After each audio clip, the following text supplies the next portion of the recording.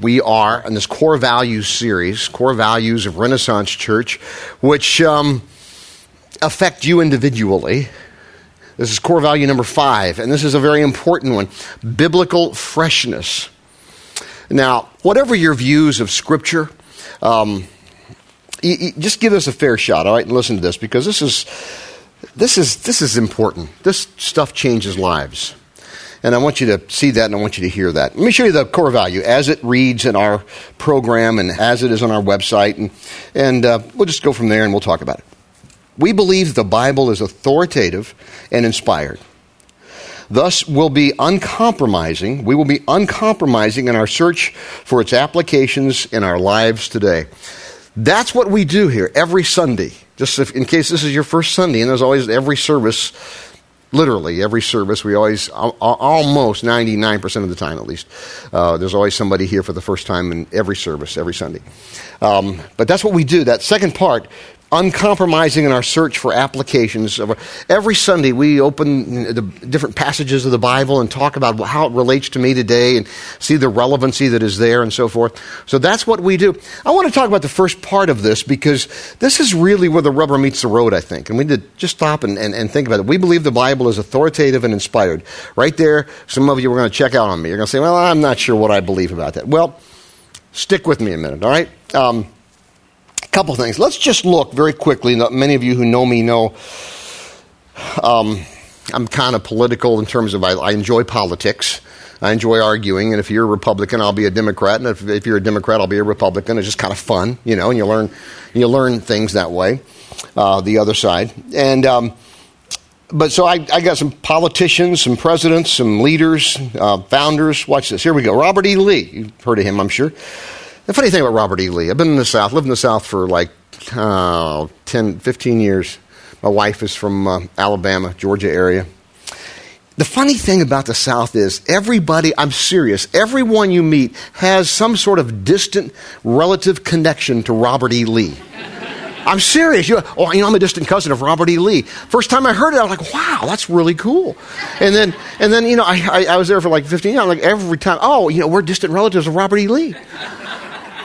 I'm like, man, this was really quite a deal here. What kind of family was this? Anyway, Robert E. Lee, great American, great Union general before Virginia broke away.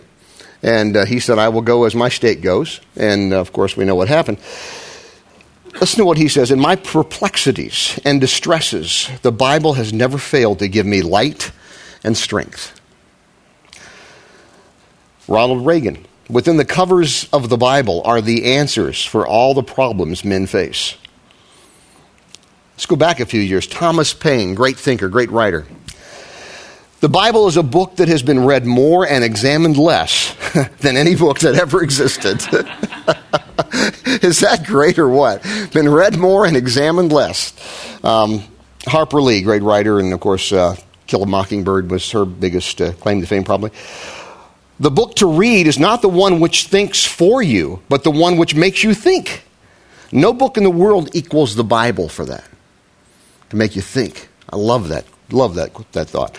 And of course, this really, I had somebody research this for me because sometimes you see quotes and you find out they really weren't said by whoever it was they were attributed to. And I have 2 or 3 people that when I have a bit of a question, I want to make sure I'm accurate, that they're just, geniuses on the computer and search engines and so forth. And so I had them check this one out, and it's accurate. Margaret Thatcher said this, indeed, we are a nation whose ideas are founded on the Bible. She's talking about Great Britain. Interesting. Listen, the Bible, like no other literature, has a supernatural ability that coupled with the working of the Spirit of God, has the ability to change lives, like no other piece of literature anywhere. And I love literature. And I talk sometimes about life-changing books. And I just think for a moment in your own life. If I were to ask you, what are some of the most life-changing or the biggest life-changing books in your life? Interesting discussion, by the way. What are some of the biggest life-changing books in your life? What would they be? Many of you would say the Bible. Let's just set that aside for a minute. What other books? Are life-changing. They're inspiring. I have one friend who said Atlas Shrugged was the second most important book in her life. I just recently read Atlas Shrugged. Phenomenal. We're living in a 1958 novel. I mean, in Atlas Shrugged, if you don't know, it's the famous Ayn Rand 1958 classic novel, defending capitalism. And 1958, the government's taking over banks, the government's taking over motor car companies, the government's taking over. Amazing book. You say, wow, we're living a novel, folks. We're living a novel. Here we are in 2000. Anyway, I'm not making commentary one way or the other. It's just amazing when you read that and you think, what's going on right now? But that's a phenomenal book. A lot of people say, that's a life-changing book for me. I don't know what book it would be. I got two or three. I think probably books, when I think about books that just have had lifetime impacts on me, I would probably think, I mentioned this recently, Dale Carnegie, How to Win Friends and Influence People. Great book that influenced me greatly. As a kid, I read that book. Power of Positive Thinking, Norman Vincent Peale. Read that and I loved it. And first time I was in Manhattan and walked by the Marble Collegiate Church where Norman Vincent Peale was the pastor, I was like, ooh, it's holy ground, man. I wanted to bow or something, So, I was reading this as a kid. Many of you were in science camp learning the latest theorem, and I was reading Norman Vincent Peale in the cornfield, But Norman Vincent Peale was from Ohio, too, so that's okay. So he was... Anyway, I don't know what that is for you. For some of you, it's going to be something different. Maybe it's going to be, Ulysses, or maybe it's going to be War and Peace, or maybe it's going to be something from Socrates or Plato or whatever. Here's what I want you to see. That's great, and I hope you have some books like that you sort of cling to as an old friend, maybe. But that's not the same as a book that was inspired by God. And we could argue various forms of inspiration, and whether it was verbal plenary, or whether it was concepts, or whether it was some other kind of form. But what we really, I don't think, what I would think we need to stop and really think through is there's nothing quite like the Bible. There's great literature, and then there's a step above that is the Bible, because it was God-breathed. It was inspired by God as He inspired different writers to write that so that it would be so beneficial to us today in so many different ways.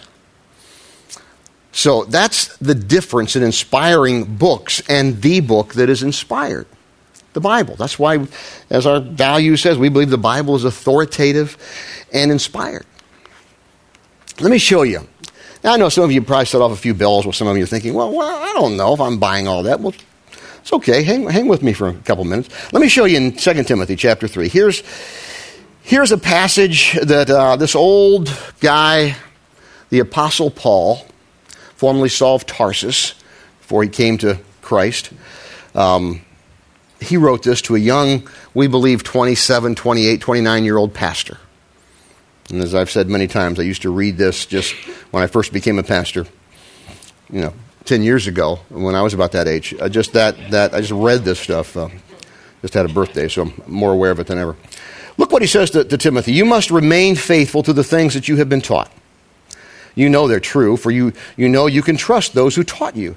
You've been taught the Holy Scriptures from childhood, and they have given you the wisdom to receive the salvation that comes by trusting in Christ Jesus. It's interesting. We know this from other readings in the Bible that Timothy was highly influenced by his grandmother. His grandmother, when you stop and think through that, many of us can think to a grandmother or a grandfather or a father or a mother possibly, or maybe even an uncle or just a good friend of the family who had tremendous influence upon us when it comes to talking about the Scripture and the Bible and how to live life and so forth. So that's what he's saying here. Now watch what he does here in verse 16. 2 Timothy 3:16. All Scripture is inspired by God, and it's useful to teach us what is true and make us realize what is wrong in our lives. It corrects us when we are wrong and teaches us to do what is right. God uses it to prepare and equip His people to do every good work. So especially right there in verse 16, it corrects us when we are wrong and teaches us to do what is right. The Bible is unique in that way, in that it has a supernatural ability, coupled, of course, by the Spirit of God, to change our lives when we follow it, when we listen to it. I want to talk about worldview, because we need a worldview that is biblically based. Now, let me just quick talk about this worldview thing. I'm going to bounce back and forth between that and what I said earlier. One of the things I do a lot is I use a lot of quotes, use a lot of different literature. I quote Socrates a lot. I quote C.S. Lewis, great writer from England. Plato, Cicero, one of my favorites. Are they like, when you start talking about that, do they have the supernatural ability to change lives? You know what? One of my purposes to show you is all truth is God's truth. And sometimes I like to show you what other people have said that is representative of the truth that God gives us in the Bible. It's still different. The concept may be very biblical, though, even though Cicero is not in the Bible. He wrote about many, many concepts that are very, very biblical. Same thing with Socrates, especially. I mean, one of the most famous quotes that Socrates said, "The unexamined life is not worth living." David says that, "God, search me and help me to know my heart." And by the way, David came before Socrates, in case you need a little help with your history. No, I'm kidding. The point is this, that all truth is God's truth. So we see that there's something different about this. So we need to have this worldview that is grounded in the Scriptures. Let me give you let me just kind of give you some thoughts on that. What does it mean to have a biblically based worldview? Does that mean we had these guys in school when I went to school to study for the ministry? And it was predominantly it was a theological institution, not predominantly. Predominantly pastors, ministers were coming out of that institution. There were a few missionaries, sometimes teachers for Christian schools and things like that, but predominantly pastors and ministers were coming out of that school. And they were kind of divided like a lot of schools are. There were the cool people and the people who weren't as cool. I, of course, was one of the cool people. And I just, you need to know that to know the story here. At least I thought I was. And I went back later. I was later when I went back to school. It was late. I'd already been married, and we already had our first child. But we had these guys that were always spouting Bible verses. They'd bring their Greek texts. We studied Greek, Koine Greek, Old Testament. They'd bring their Greek text to chapel, which we would have almost every day, and one of the professors would be pontificating on something, and they'd bring their Greek text, no English text, and follow along. And they didn't know what the heck was going on. They were just show, But anyway, they bring their Greek text, their Nestle Greek text, and follow along. And so we sort of coined a phrase for these guys. And every time they'd tell you, well, you need to do this and you don't need to do this, because chapter such and such, verse so and so says that in the Bible. You take enough of this after 3 or 4 years of this, you're like, you know what? So we called them Billy Bibles. He's a Billy Bible. Just something we kind of a derogatory term, very judgmental, of course. I mean, we're in a theological institution. That's what you do. You judge people, and so is that what I'm talking about? Am I talking about having a biblical worldview? No, not at all.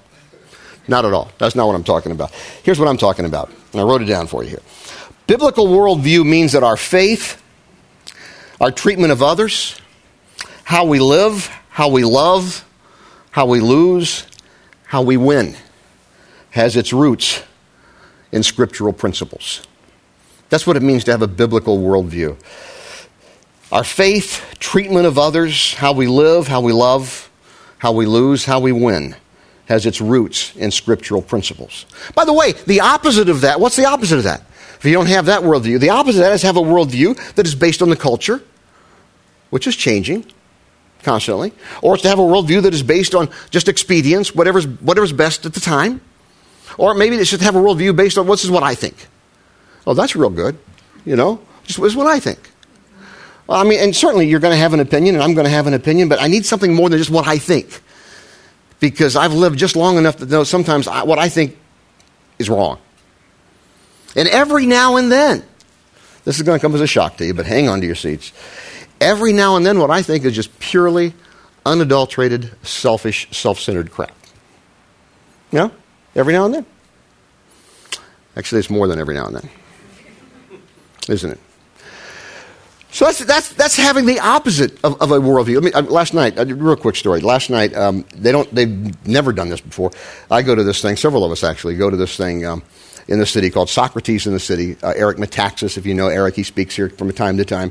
It's called Lectures in the Examined Life, of course, bouncing off the phrase, the unexamined life is not worth living. And they have different thinkers and different people that are in, and sometimes they're people who are followers of Christ. And last time they had the head rabbi, the quote-unquote head rabbi of the United Kingdom to speak. So they have different scientists, some who would believe in intelligent design, some who would believe in an evolutionary form of creation. They have different kinds of speakers. And last night I was particularly interested to go, and they don't usually do it on Saturday night. I wouldn't normally go into the city like that on a late, it was kind of late on Saturday night, but I did, because they had Governor Mike Huckabee, the Republican candidate. And I just thought, I didn't support him, and I didn't vote for him, and I wasn't really that, to be perfectly blunt, I really wasn't that interested at the time in his particular candidacy last fall. And I'm not sure why. I just didn't. And, I didn't really listen to him. I didn't listen to him and say, well, I don't agree with him. I just didn't. I just didn't. And I didn't realize, by the way, that he had actually finished second to McCain in the Republican primary stuff overall, which I didn't realize. Anyway, I got to tell you, I went not really expecting too much, and I was dazzled. It's hard to dazzle me. I was inspired, and I was like, and he wasn't political. He didn't try to do some right-wing line or something. He was his whole thing was on faith and politics. He didn't trash. One of the things I liked, he didn't trash Obama. He didn't try to say, "Oh, Obama's just the worst thing since whatever," And he didn't try to, he was critical of both W and a little critical of Obama, but he was very, very measured in that. But he said this one thing that I thought was worth repeating to you, and that is, he was talking about, because he had been a Baptist minister, which maybe that was one of the reasons I didn't want to vote for him, but I'm sorry if you're a Baptist, but he had been a Baptist minister for a number of years. It was like 20 years ago. Very successful church in Texarkana, Arkansas. Never been there, but, anyway. We could go on with Arkansas jokes, but we won't do that. And he said, so he's at New Hampshire primary last year, or I guess now almost a year and a half ago. And he said all the media wanted to talk to him about was his experience as a pastor. And finally he said, look, guys, one day, I'm a person of faith. Now, I happen to be a pastor for a number of years. That was 20 years ago. But I'm a person of faith. I have values that are grounded in the Scripture. And yes, I will govern from as I see my values. He said, now, the difference between me and a lot of other Republicans and Democrats, this is what he was telling us last night, is he said, you're going to know what you're going to get. Because I'm not going to govern out of what the latest poll says. I'm going to govern from my values. And by the way, he wasn't throwing the Democrats under the bus. He says, there's just as many on both sides of the aisle doing that. And I thought, that's pretty good, just having values. And you know what? When a person does that, I may not necessarily agree with the values, but if I know that's where they're coming from, you have some degree of respect for that, assuming the values are worthwhile. Well, in the same regard, that's what we're talking about here. Values, biblical values, where the values that I have, the way that I live, the way that I treat others, the faith that I have, the way that I live, love, lose, and win is rooted in scriptural truth. That's a biblical worldview, and that's what those of us who are people of faith need to strive to have. Let me show you the same passage that I just read you in another translation. It's called the Message paraphrase, and it's in 2 Timothy chapter 3 again, verse 16. Every part of Scripture is God-breathed and useful one way or another, showing us truth, exposing our religion, correcting our mistakes, training us to live God's way. Through the Word, we are put together and shaped up for the tasks God has for us. Exposing our rebellion. That's the one that's just popped out at me. Because I can be rebellious. Maybe you don't ever see that. But that would be someone who can raise their fist to God. I've never done that outwardly. But I've done that a few times inwardly. Where you raise your fist to God. I'm not going to do that. I'm going to do what I want to do. The Bible helps us see those times. In our own heart, in our own life. That's why it's so important. That's why more than anything else we need to read the Bible. I don't know if you thought about this or not. The Bible really is that we haven't had it that long just to read when you think about history. You think about 1517. Most people say that was the beginning of the Reformation. Luther nailed those theses on the 99, or the theses on the Wittenberg door in Germany. What is now East Germany. 1031, 1517 began and you realize before 1517, now along about 1450-ish, excuse me, not 1450-ish, 1450-ish. Gutenberg had the Gutenberg press. He had like about 150, 180 copies of the Bible out. 180, okay? So before that, and then Luther comes along. Predominantly before really 1600, practically speaking, you're talking about a people who didn't have the Bible. Only people that could read. The Catholics have changed, so I'm not going to pick on you. We have a lot of Catholic folks here, and you know I love you, and I'm not going to pick on you. And I know Catholic priests today don't believe this, but in those days, the Catholics believed, which was the main church of the time, that the Bible couldn't be read by the lay people. It could only be read by the clergy and interpreted by the clergy, which sort of put a monopoly on Bible interpretation, right? Only certain, because you couldn't read it for yourself. So when you think about that, 1600-ish, we've really only had the Bible around that we could really read readily since 1600, and really, if you get into modern, even 1700 or so. We haven't had the Bible around that long, when you really think about that. I don't think people think about that much. I only say that because we really need to appreciate it a little more, I think. Because, I mean, can you imagine living in a culture where, little Johnny, you need to do this. Why? Well, because the Bible says it. Well, how do you know? Have you read the Bible? No, but the priest has. Well, what if he's lying to us? Oh, the priest would never lie to you. You know that. Pastors would never lie. And they would never do anything dishonest. Anyway,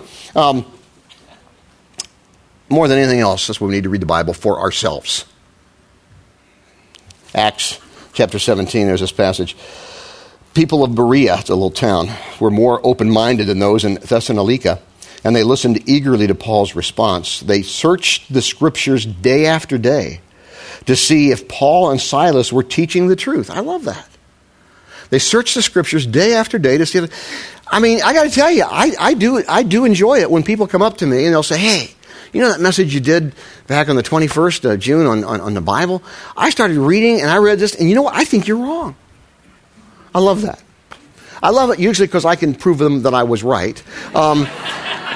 It's like somebody told me the other day. They said, I really got some theological questions. You need to bring your A game. Send me an email. I wrote me, and this is the kind of guy I am. Forgive me. I sent him back. I said, I really only need my C game for you. Okay, so they knew I know them well, and they knew that I was joking. Okay, I see some people visiting with us here. I'm not like them. I'm a very kind, gracious individual. You need to understand that. The point here is this: they searched the scriptures daily to find out. They did not take, because the Apostle Paul, or in this case Silas, they were teaching the truth. They didn't just take it and just say, okay, just whatever he says, whatever the guy up there says. No, don't do that. That's why you have a Bible. And believe me, we can be wrong, and have been, and will be. That's why you have a Bible that you can read. Listen, coupled with the working of the Holy Spirit, God working in us. Be careful with this, but I don't usually say things like this. But, I mean, there's almost something mystical, almost something supernatural mystical that happens when one reads the Bible. No literature has any equal, because no literature has, coupled with the Spirit of God who lives in us, who gives us illumination as we read the Scriptures and the Bible. Let me tell you a story. First church I pastored, there was this guy. We ended up playing a lot of golf together. He was a lot older than me. I came in mid-game to his life in terms of his faith journey. Birmingham, Alabama, church that I pastored there, and I'm not going to say his name. He's toward the end of his life now, and I seriously doubt that he's ever going to be listening to the internet. But just in case, I'm going to protect him. Not that he would care. He had been one of the. Well, I'll tell you how. You ever see a movie? This typical Southern white guy cop who's a bigot. And just, overuses his, we're talking 60s, okay? Overuses his power to do whatever he wants to do, and just, hateful and nasty and sexist and bigoted. I mean, this guy was I don't know if you ever read much in history about 1963, 64, I think, 63. I wrote it down. 1963, the riots in Birmingham, the civil rights riots, and when a guy by the name of Bull Connor turned the fire hoses and the dogs loose on the people who were demonstrating, and just Just awful. So he's part of that. He was on the law enforcement side, if you want to call it law enforcement. And part of all that stuff. And never, you're a person of color, you were never a person. You were whatever that particular ethnic thing happened to be, the most negative. A friend of his and mine began to challenge him to start reading the Bible. This guy had a reputation. Obviously, I wasn't there in the mid-'60s, but I heard so many stories from so many different places about, so you're the pastor of this guy. Wow, you should have known him back in the day. Just story after story. His friend and my friend started challenging him to read the Bible. He started on just a discipline of reading the Bible. Kept reading it. Somehow God, through the Bible, began working in his life and started showing up and talking to people about it, church or Bible studies. Went through we're talking over a period of years now. I come into the picture in whatever it was, 74-ish, 5, I don't know. Everything's ish to me when it comes to looking in the back, you know what I mean? By the time I left, and I was there with him 6 years, by the time I left, I want you to know, he was one of the kindest, most gentle, most loving, diversely loving. If you were a person of color, he'd hug you, tell you he loved you. Person you'd ever met in your life. Wept when I told him I was leaving the church. Wept. That's not about me. It was just the kind of person he was. To expound on that story, he really wanted to show how much he appreciated me, so he took me to McDonald's. That's the kind of guy he was. I'm serious. That's true. Last time I played golf, I went back a few years after that. I'd been in Vail. I went to Vail, started the church there, and I was out there for 3 or 4 years, and I went back to Birmingham and played golf with him. And get this, this shocked me at the time. He had a woman playing golf with us. And you say, what's the big deal about that? This is the same guy that would say to me over and over and over again, the golf course ain't no place for no woman. The golf course ain't no place for no woman. Just like that. Had a woman playing golf. I said, Lawrence, what the heck's this? He said, I changed. I said, God bless you. And she proceeded to beat both of us, but that's another story. But here's what I want you to see about it. That's an amazing story. It's a true story, by the way. It's just an amazing story of redemption and of transformation that began when the guy said, just start reading the Bible. And God and the Holy Spirit just started working in this individual's life to take him from a person of hatred and bigotry and awfulness to a person of love and grace and kindness. That's what can happen here. So I have a challenge for you today. And I know none of you are in, I don't think none of you, any of you are in this kind of shape my friend was in when he first started reading the Bible, but I don't know what's going on inside of you. But God does. So I got a challenge for you. It's going to be in the blog starting at least by tomorrow, maybe later today, but at least by tomorrow. I got a challenge for you. And here's my challenge. Get a read through the Bible in a year. Bible. The link's going to be up on the blog. This is one right here. This is mine. Now, you don't have to get a fancy one like mine. But this is simple. Look, let me show you. Let me show you this real quick. I got enough time. This, I picked out a day here. This is June 19th. Just happens to be a day I had it open to. Great day. Great day in history, June 19th. It's my birthday, okay? I always call my mom and say, greatest day of your life right here today. She's gracious. Yes, it is, Rich. Yes, it is. Okay, anyway. Look at this. Now, this is pretty good font here. This is probably number 10 font, so it's why it's a little bigger. Look at this. This, half page, full page, full page, full page, half page. Boom, that's one day. You can do that. You can do that. Most of you have graduate degrees. You can do that, How hard is that? We usually have some here. We just don't have that many here right now because of we don't have space right now because of what we're doing with all the construction and so forth. But this link will get you. And here's my challenge to you. I want you to try for 90 days. Just 90 days. Okay? It's going to cost you about $13-something with shipping, $15. Here's my challenge. If in 90 days, I wrote it down so I can read it to you. You're going to see this on the blog. Here it is. Give it an honest 90-day trial. If you don't see changes in your life, at the very least, even little attitude changes, I will personally refund you the $15 you spent on it.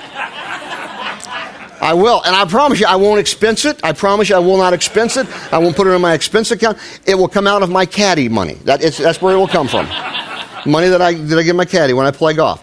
I may have to miss a couple of rounds of golf, but I don't care. It's worth it for you to try this. I'm serious about this. This you need this. I need this. We all need this. This is an important issue. Coupled with the grace and the power and the Spirit of God, this can change lives, people. Can change life, can change homes. You know, if you really want a real revolutionary experience, do it with your mate. Just read it out loud. Oh my gosh, was he talking about up there? He's gone too far now. Okay. Listen, 2 Timothy 3. Every part of Scripture is God-breathed and useful one way or another, showing us truth, exposing our rebellion, correcting our mistakes, training us to live God's way. Only the Bible, coupled with the Spirit of God, has a supernatural ability to change your life. That's why you need to read it. That's why sometimes you need to study it. That's why you always need to seek to live by it. And may God bless you as you do. Let's pray together. Lord God, we are totally amazed at the unique ability you have to work in our lives and the way you do that, especially through the Scriptures. It's amazing. And I pray that each one of us would take this challenge seriously. Not just to do something, not just to say, well, I've done this, but to see what you will do in our lives through it. I pray that, Lord, in the name of our Lord, and we thank you for what you have done for us. And you're living, you're suffering, you're dying, you're being raised again to give us the ability to have faith in our God and in our Creator. And we thank you for that, and we thank you in Jesus' name. Amen.